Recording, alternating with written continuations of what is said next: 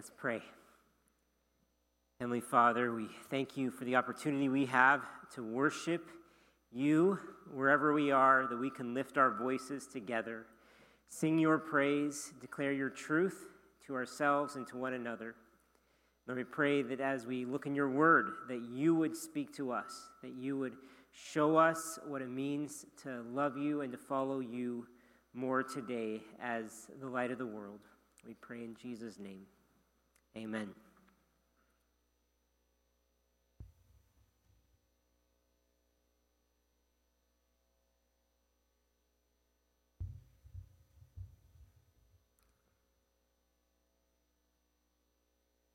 I have a theory. For one reason, we have a hard time shaping our lives around eternity.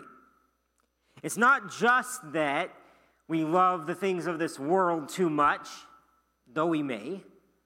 And it's not just that the things of God are unattractive to us, though they may be. I have a feeling that part of the problem is much simpler.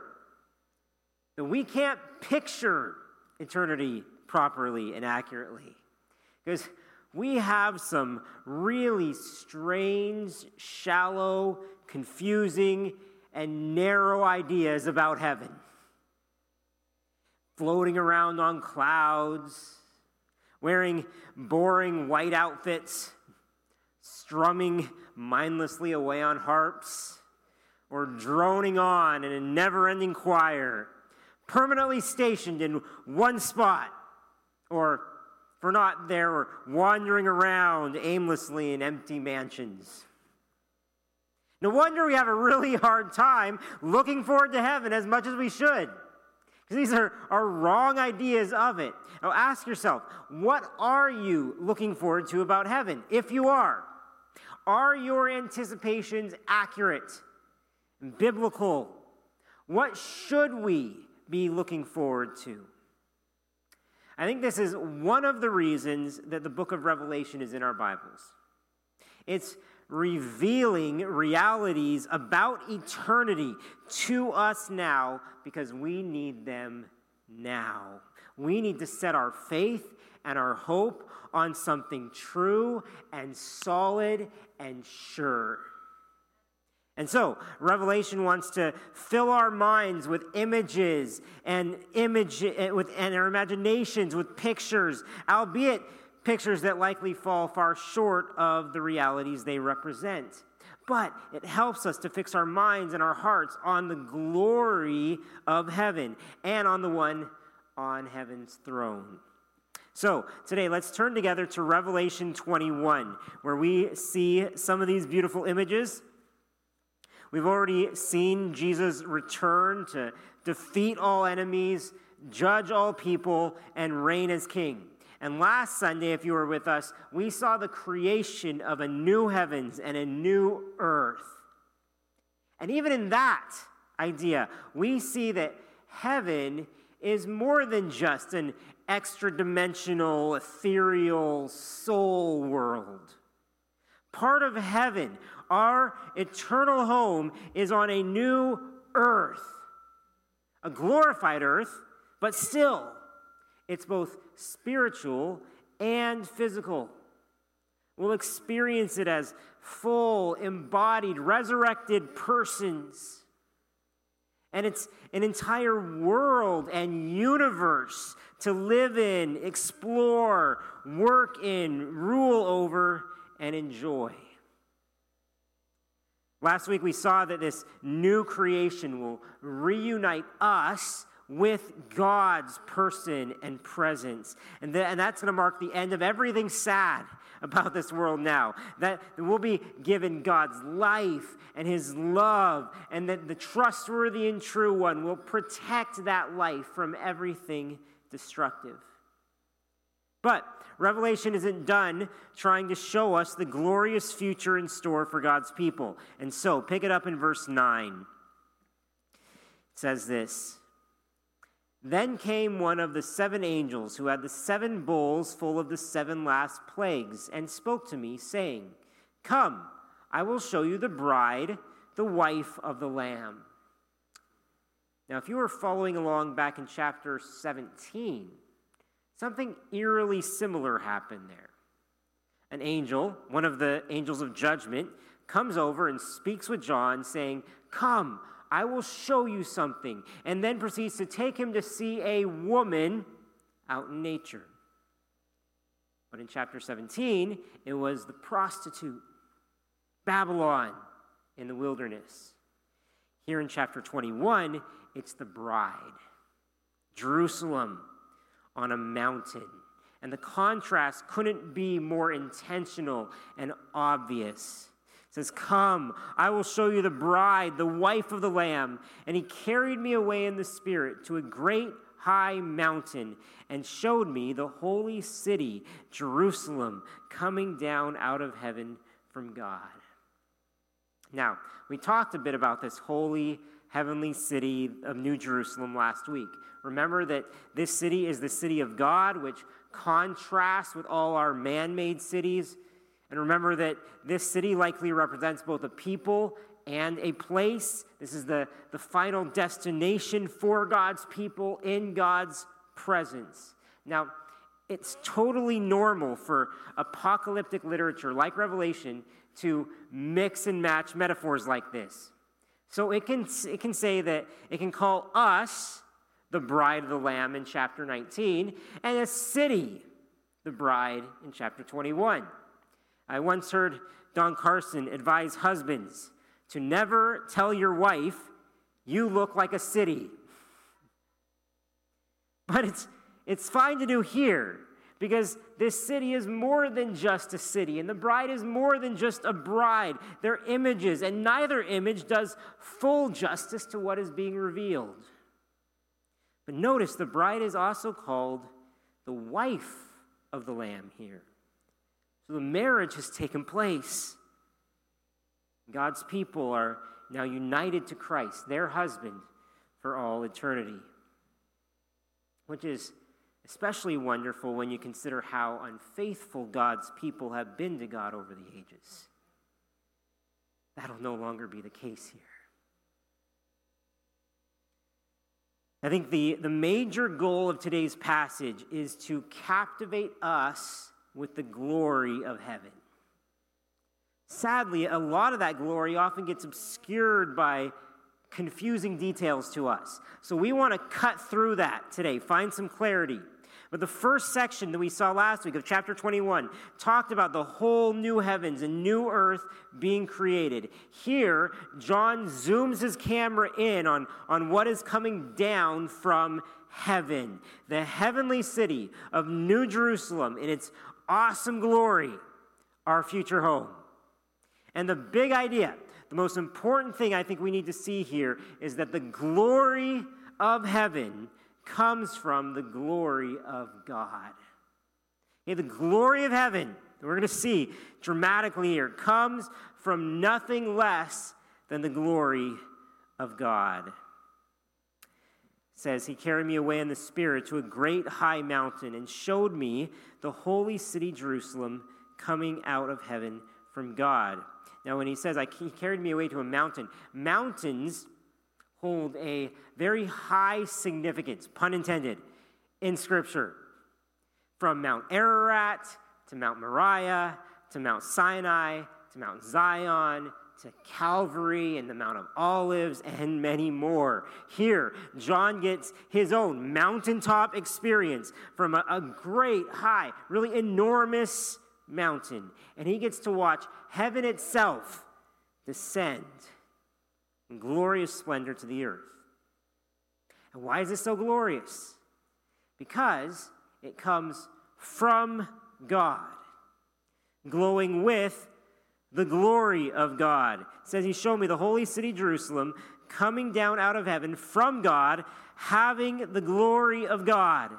Its radiance like a most rare jewel in like a jasper, clear as crystal." A glory is a word we like to toss around a lot as Christians. But what does it actually mean? What is the glory of God? Here's one definition. It says, God's glory is the revelation of God's being, nature, and presence to mankind. The revelation of God's being, nature, and presence to mankind. Essentially, the glory of God is a display or a reflection of who he is. Here in Revelation 21, it's described as a radiance. A radiance. Having the glory of God, its radiance like a most rare jewel, like a jasper, clear as crystal. The best way I could think to illustrate this is the light that we see from the sun. And the sun, in it by nature, radiates light to everything in its range.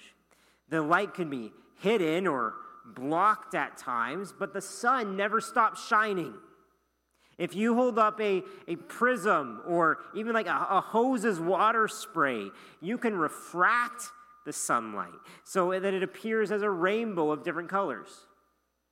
Similarly, God can't help but radiate his glory. Again, his glory could also be hidden at times by various things such as sin in our lives.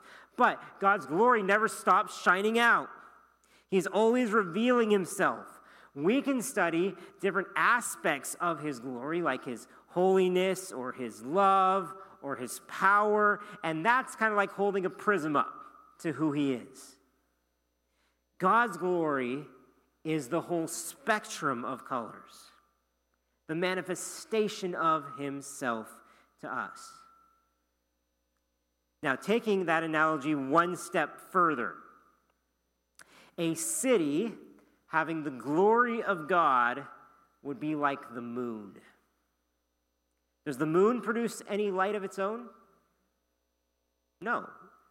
The moon is just a huge, dull, gray rock.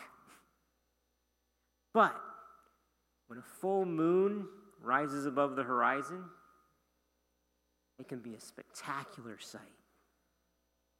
How? Because it's reflecting the radiance of the sun. The sun is, even when it's dark here, the sun is still shining on the moon, and as it's basking in the sun's presence, the moon can't help but shine. Likewise, this heavenly city of New Jerusalem is coming from God's presence, and therefore it can't help but radiate God's resplendent glory. And John's trying to do his best to describe it in terms that his readers would understand.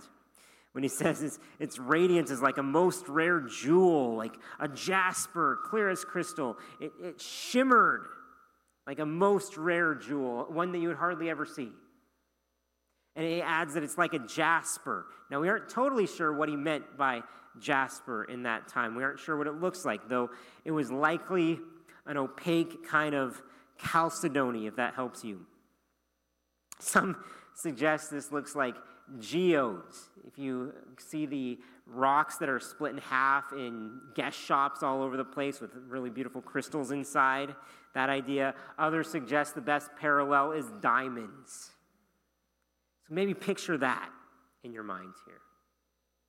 When John says that it was clear as crystal, it more likely means sparkling like crystal. That's the idea, that heaven glistens and sparkles and shimmers with the glory of God. And what we should be most excited about experiencing in heaven is the very glory of God. So, what does this glory of God look like in heaven? What does it consist of? What do we see? I think that there are at least 5 different aspects of God's glory that we're going to see in this passage. 5 or more different colors of the rainbow, if you will, of God's glory. The first one might surprise you. The glory of heaven comes from the glory of God, including his people. God's redeemed people are an expression of his glory. And that'll be clear in heaven. I get this from the symbolism literally etched into the city's features. Verse 12, he continues. The city had a great high wall with 12 gates, and at the gates 12 angels. And on the gates, the names of the 12 tribes of the sons of Israel were inscribed. On the east 3 gates, on the north 3 gates, on the south 3 gates, and on the west 3 gates. So the wall has 12 gates, whereas most ancient cities only had a few. So this is a really big city. This also stresses that there will be abundant access to the city, many entrances. But why do you suppose the names of the 12 tribes of Israel would be inscribed on each gate? The idea, I believe, is that the city is essentially built out of God's people. The people of Israel were God's chosen people under the Old Covenant, and from them came the law, the prophets, eventually the Messiah. So why would they be identified with the gates specifically? Maybe for the same reason Paul says the gospel is to the Jews first and then to the Gentiles. Basically, it was through Israel that God has provided access to the kingdom for all peoples. We enter through that gate. And in case you feel left out as a new covenant believer, don't. Look at verse 14. It says, "And the wall of the city had 12 foundations, and on them were the 12 names of the 12 apostles of the Lamb." So if the names of Israel's 12 sons represent the whole people of Israel, the names of Jesus' 12 disciples or apostles represent the whole of the church. By the way, this is not the first time the apostles have been likened to foundations before. In Ephesians 2, we read about how both Jews and Gentiles have been brought together in Christ. And it says, "So then you are no longer strangers and aliens, but you are fellow citizens with the saints and members of the household of God built on the foundation of the apostles and prophets, Christ Jesus himself being the cornerstone, in whom the whole structure, being joined together, grows into a holy temple in the Lord. In him you also are being built together into a dwelling place for God by the Spirit." That's our destiny. This also describes what's going on now. We're being built. But do you get the picture? Like Ephesians 2 describes the construction zone. Revelation 21 describes the finished product. The entire city is built from and constructed from God's people. And this is telling us in a symbolic way that God's eternal dwelling place will be us. And that reality should affect how we worship, if we're his temple. It should affect how we share the gospel with others, if its access is through us. And also, if we're going to be glorified like that one day, if we're going to actually be part of God's glory shining forth, shouldn't that affect the ways that we pursue lesser glories now? Seeking popularity, praise, status, fame, work success, social media cred, likes. Those all pale, don't they? We're already part of something huge. If this is God's plans for us, to experience and express his spectacular glory, then what others think of us should become less and less important to us. God's holy city radiates his glory, and we get to be a part of that. The second major expression of God's glory that I think we can notice here is one that we probably more expect to see, though not necessarily in these verses. See, the glory of heaven comes from the glory of God, from his holiness. His holiness. God's glory is revealed in heaven in his holiness. Like we sang, holy, holy, holy. For God to be holy means he is transcendently separate from his creation. He's set apart. He's supremely great. He's absolutely pure, and he's infinitely above us. So, how does heaven display God's glory and his holiness? Look at verse 15. It says, "And the one who spoke with me had a measuring rod of gold to measure the city and its gates and walls. The city lies 4 its length the same as its width. And he measured the city with his rod, 12,000 stadia. Its length and width and height are equal." And you all go, "What? Did you read the right verses, Pastor Matt?" Yes, I did. This is the part of the passage that usually both confuses and bores us. What's with the measurements? He also measures the wall in verse 17. What's the point? Actually, there's immense significance to this. Let me point out a few things.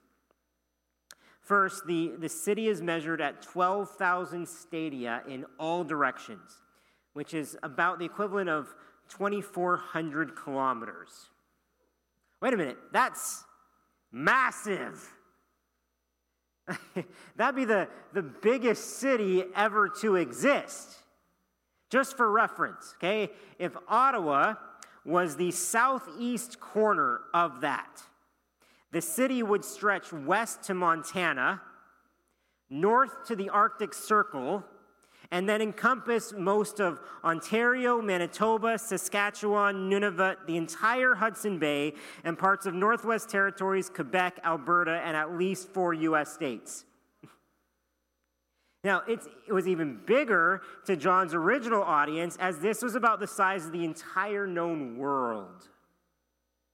But the actual size isn't as important as the measured number of 12,000. Darrell Johnson explains, 12,000 is a number for completeness and fulfillment. 12 stadia would have been enough to make the point. God's city is 12 by 12 by 12, which perfectly fulfills all of the promises of God. 12,000, 12 times 10 times 10 times 10. It's huge, it's perfect. It is the holy city, after all. However, even more important than the size and the number is the shape of the city. Verse 16, the city lies 4 its length the same as its width. Now this echoes Ezekiel. Again, when an angel measured Jerusalem for Ezekiel, noting that the width and the length were the same. It's signifying there a perfect restoration for God's people. But here in Revelation, the angel adds a third dimension to his measurements. Did you notice? Halfway through 16. And he measured the city with the rod, 12,000 stadia. Its length and width and height are equal. So the city's height is 12,000 stadia, 2,400 kilometers. You know that planes fly at 10 kilometers? Or that outer space begins at 100 kilometers? So is heaven a skyscraping or a space-scraping city? Maybe, but that's not the point. The point is that the city is a perfect cube. Did you know that there is only one other cube in all of Scripture? You know what it is? The Holy of Holies. The most holy place. The sacred innermost sanctuary in the tabernacle or the temple, the place where God's glory dwelt over the Ark of the Covenant, the place where only the high priest could go, and he only once a year, and not without blood to atone for his sins and the sins of the people. So you get what Revelation is getting at? Like that the new Jerusalem is the new Holy of Holies. The entire city is a temple. More than that, the entire city is the most holy place where God will dwell, where people will dwell. We'll have unfettered access to him. And you, my friend, can be welcomed in there. The veil's been torn. And if we have Jesus' blood on us, we are welcomed into the Holy of Holies.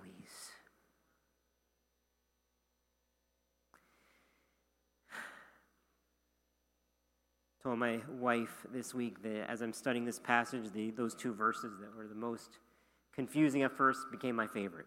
So, the glory of heaven comes from God's glory as expressed in his people and his holiness. Next, another feature of his glory that we can clearly see is his beauty. His glory is going to be seen in his beauty, which rubs off on his city. That's the main gist of the next several verses, starting in verse 17 with the ornamental walls. It says, he also measured its wall, 144 cubits by human measurement, which is also an angel's measurement. Now we're unsure of whether that's the wall's height or thickness, but it's around 65 meters. Again, the point isn't the measurement, but the symbolism of the 144 cubits. We're familiar with that number, right? 144, 12 times 12, 12 tribes times 12 apostles. It's a perfect measurement for the holy city of God. Usually, though, city walls in the ancient days were built for protection. That can't be the case here, though, because all enemies are gone. It appears the main functions of these walls are, as one scholar says, beauty and demarcation. Even the walls were meant to radiate God's glory. Look, verse 18. The wall was built of jasper, while the city was pure gold like clear glass. So the entire wall is built of jasper, the same precious gem as earlier. Remember, picture diamonds. And then the city's primary building material is pure gold. Verse 21 goes on to say that the same about the streets of the city. It says the street of the city was pure gold, like transparent glass. The city is so precious and beautiful. Gold is used as pavement. However, it's not just any old 24-karat gold. It's so pure, it's clear as glass. That's like heaven's gold is unlike any gold we've ever seen. Grant Osborne explains that the city and its streets are transparent gold, likely because its own glory is insufficient, and it can only radiate through its transparency the incomparably greater glory of God himself.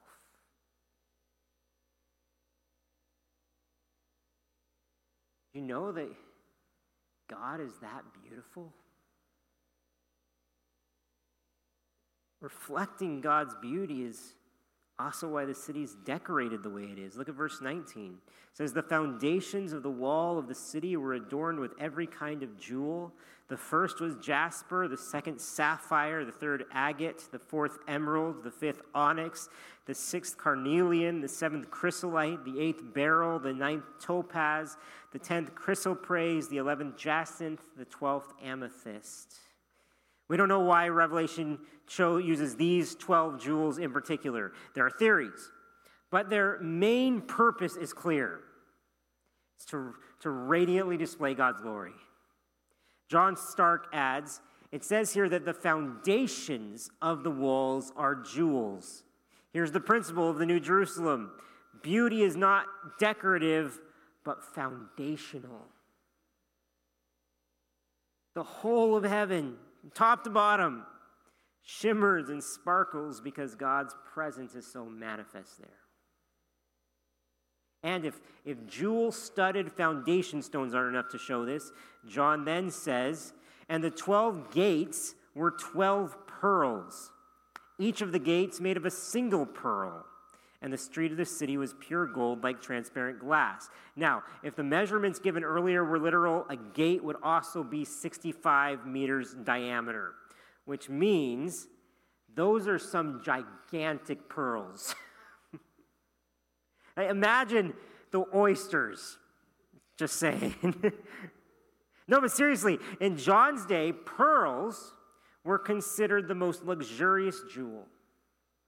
Remember Jesus' parable about the man who sold all he owned in order to get one pearl. The point is, even the gates, the doors are unimaginably beautiful and precious. And why? Because God is unimaginably beautiful and precious. Do you desire to see him? To love him? To belong to him?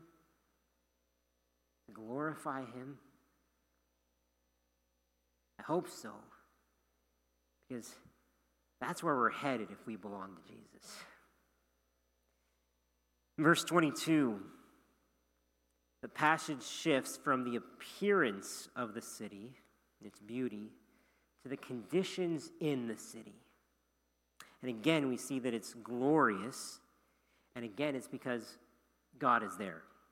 So, the glory of heaven comes from the glory of God as expressed in his presence. God's glory will be experienced in his personal presence among his people. And we already noted this last week when we heard a voice from the throne saying, "Behold, the dwelling place of God is with man. He will dwell with them, and they will be his people, and God himself will be with them as their God." Now, John says in verse 22, "And I saw no temple in the city, for its temple is the Lord God, the Almighty, and the Lamb." That statement is remarkable. The city's temple is the Lord God and the Lamb. And the temple is where God's people would go to encounter God. Now, for several reasons, John would have fully expected to find a temple in heaven, especially after seeing a heavenly temple several times earlier in Revelation. But now, as he peers into the city, there's no temple there. At least no temple building. Why? Because God himself is there. There's no need for a temple to bridge the gap to him. Turns out that the temple, which is a hugely important image and symbol in Scripture, always pointed ahead to God's very presence. N.T. Wright says that when the reality is there, the signpost is no longer necessary. Gerhard Krodel says that the phrase "no temple," stated positively, means the whole city is engulfed in the glory of God, radiating in it and from it. The saints no longer stand before God, but live in God, being completely surrounded by God, even as God lives in them. In Acts 17, the Apostle Paul said, "In him we live and move and have our being." This appears to be the ultimate fulfillment of that reality, that we will experience living in God like never before. Darrell Johnson adds, "Nothing exists apart from God. Even in these old broken cities of ours, nothing exists apart from God. In the new city, nothing exists outside of God. All of redeemed reality is somehow encompassed by and enfolded in the triune God." Wow. And if we are always dwelling there in God's presence, think of what that means for worship. Yes, we'll sing in heaven. I'm certain of that. But this implies something even better. If the temple is where people worship, and heaven's temple is God himself, and God's presence permeates heaven, then our very existence will be worship to God. Whatever we're doing. And we were created to worship and glorify God. So there we will fulfill our greatest purpose. Do not worry about this boring you. This is something to anticipate with every fiber of our being. And not only will God fulfill the need for a temple, he'll fulfill the need for light. Look, verse 23. "And the city has no need of sun or moon to shine on it, For the glory of God gives it light, and its lamp is the Lamb. I think this gives us one additional expression of God's glory in this passage, and that's his light. The glory of heaven comes from the glory of God as seen in his light. John talks a lot about God's light throughout the Bible. Earlier, he said that in Jesus, in him was life, and the life was the light of men. He also quoted Jesus saying, I am the light of the world. Whoever follows me will not walk in darkness, but will have the light of life. Then in yet another place, John wrote, this is the message we have heard from him and proclaim to you, that God is light, and in him is no darkness at all. Now, John sees this reality with his own eyes, and he just marvels. The city has no need of sun or moon to shine on it, for the glory of God gives it light, and its lamp is the Lamb. R.C. Sproul talks about how we can't even look at the sun when it's partially shadowed by an eclipse. And he asks, if we cannot gaze directly at the sun during an eclipse, how much more severe would be the brilliance that literally outshines the sun? The glory of God reaches a magnitude of brightness far beyond that of the sun shining at full strength. Now, what do you use light for in your life? Basically everything, right? You walk into a dark room, first thing you do is try to flick on a light.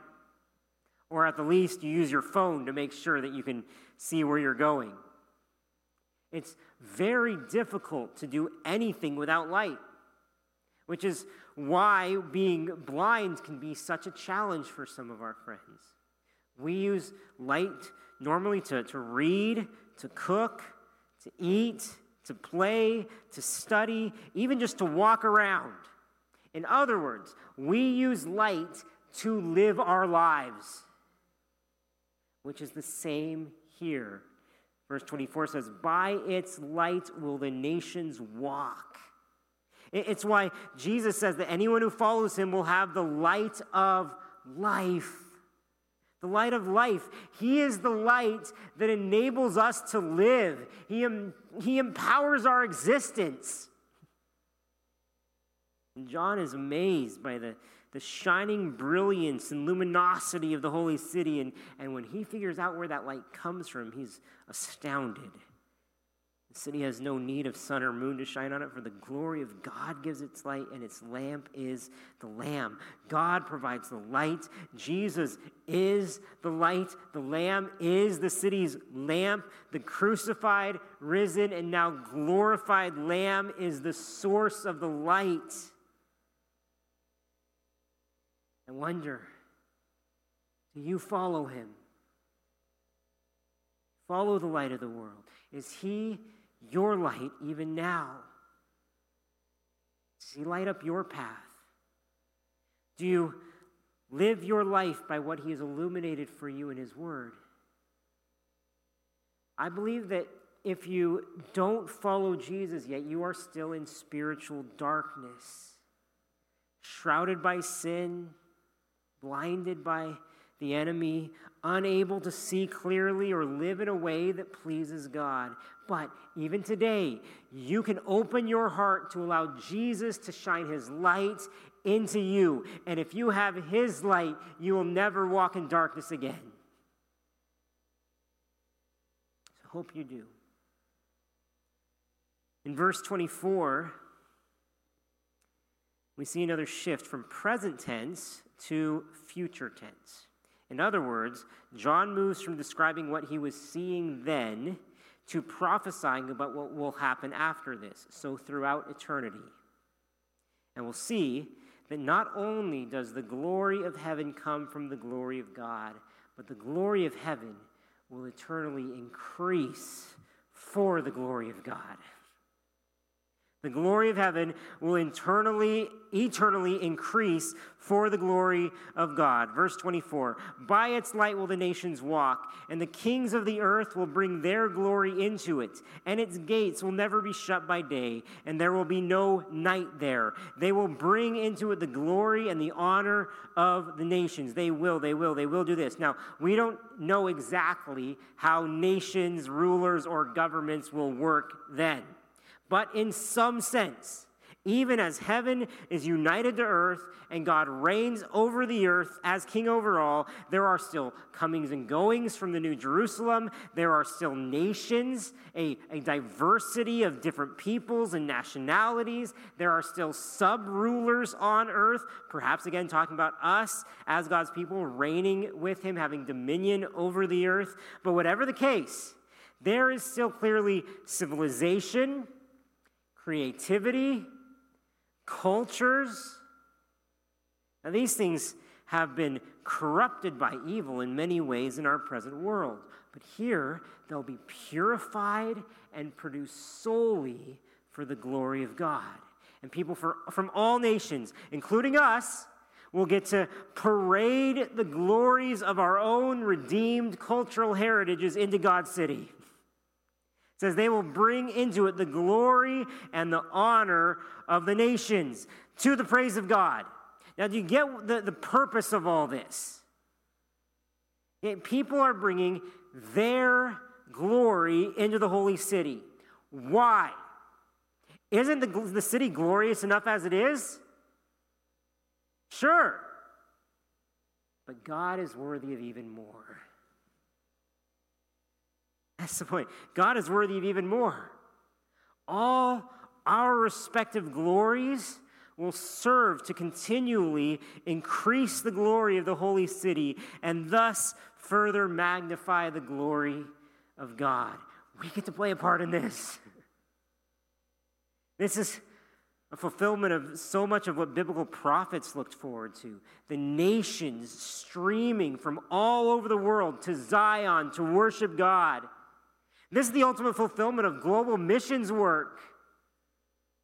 Also, notice how this goes so against our lame ideas about heaven. And we will be involved in building civilizations and cultures to the glory of God. Like work will be perfectly enjoyable because the curse is now gone, but work we shall do. Like, we won't just laze around the mansion forever. God will undoubtedly give us wonderful jobs and missions and endeavors. And then we'll get to show off our work with pure motives for his glory. Verse 25 mentions in passing how the gates will never be shut in the New Jerusalem. In ancient times, city gates were closed every night to protect the city from dangers. But in heaven, gates won't need to be closed because there are no dangers. There are no night dangers. There won't even be night, it says. And thus, the holy city is perfectly secure. It also shows the city is an open city for people to come and go. Everyone is now welcome. Well, not quite everyone. Everyone still present in the new heavens and new earth is welcome anytime. But not necessarily everyone hearing these words right now. Look at the last verse here. It says, but nothing unclean will ever enter it, nor anyone who does what is detestable or false, but only those who are written in the Lamb's book of life. This is part warning to those who are unclean and haven't been cleansed by Jesus, to those who live lifestyles that are detestable or false in God's sight. But this is also meant to be an encouragement to God's people who were oppressed, that the holiest of holies shall never be defiled forever. Joshua Ryan Butler explains, while the city's posture is one of welcoming embrace, sin and her allies are never allowed to enter inside the city gates. Because God's city embodies his shalom for the world, and because sin by its very nature wages war on God's shalom, it is no longer allowed to invade his kingdom. Evil is cast outside the city. Now, even if that might be super alarming news to some, can you see how overall this is really good news? Isaiah 11 quotes the Lord, "They shall not hurt or destroy in all my holy mountain, for the earth shall be full of the knowledge of the Lord as the waters cover the sea. In that day the root of Jesse," that's Jesus, "who shall stand as a signal for the peoples. Of him shall the nations inquire, and his resting place shall be glorious." And so, even if you see yourself as one of the unclean ones who should be cast out of the city, rejoice again today that there is a Lamb's Book of Life. And not because of anything you deserve, your name can still be written in it. The Lamb of God was slain for you in your place so you could receive some of his place. The honor and glory that he's due to receive for all eternity, he shares it with us. Or as Tim Keller has put it aptly for us today, Jesus lost the city that was, so we could become citizens of the city to come. He lost Jerusalem so that we gain the new city, the new Jerusalem. This future can be our reality only because of Jesus and what he's done.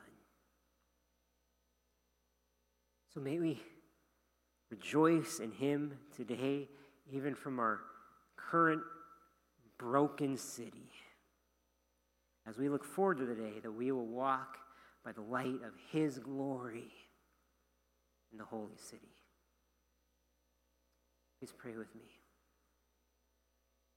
Heavenly Father, bring this to pass, and soon. We long for it. And for those who don't long for it, I pray that you would stir that longing in our souls. Help this to transfix our heart's attention and affections. Lord, we want to see your glory. Show us your glory. We pray in Jesus' name. Amen.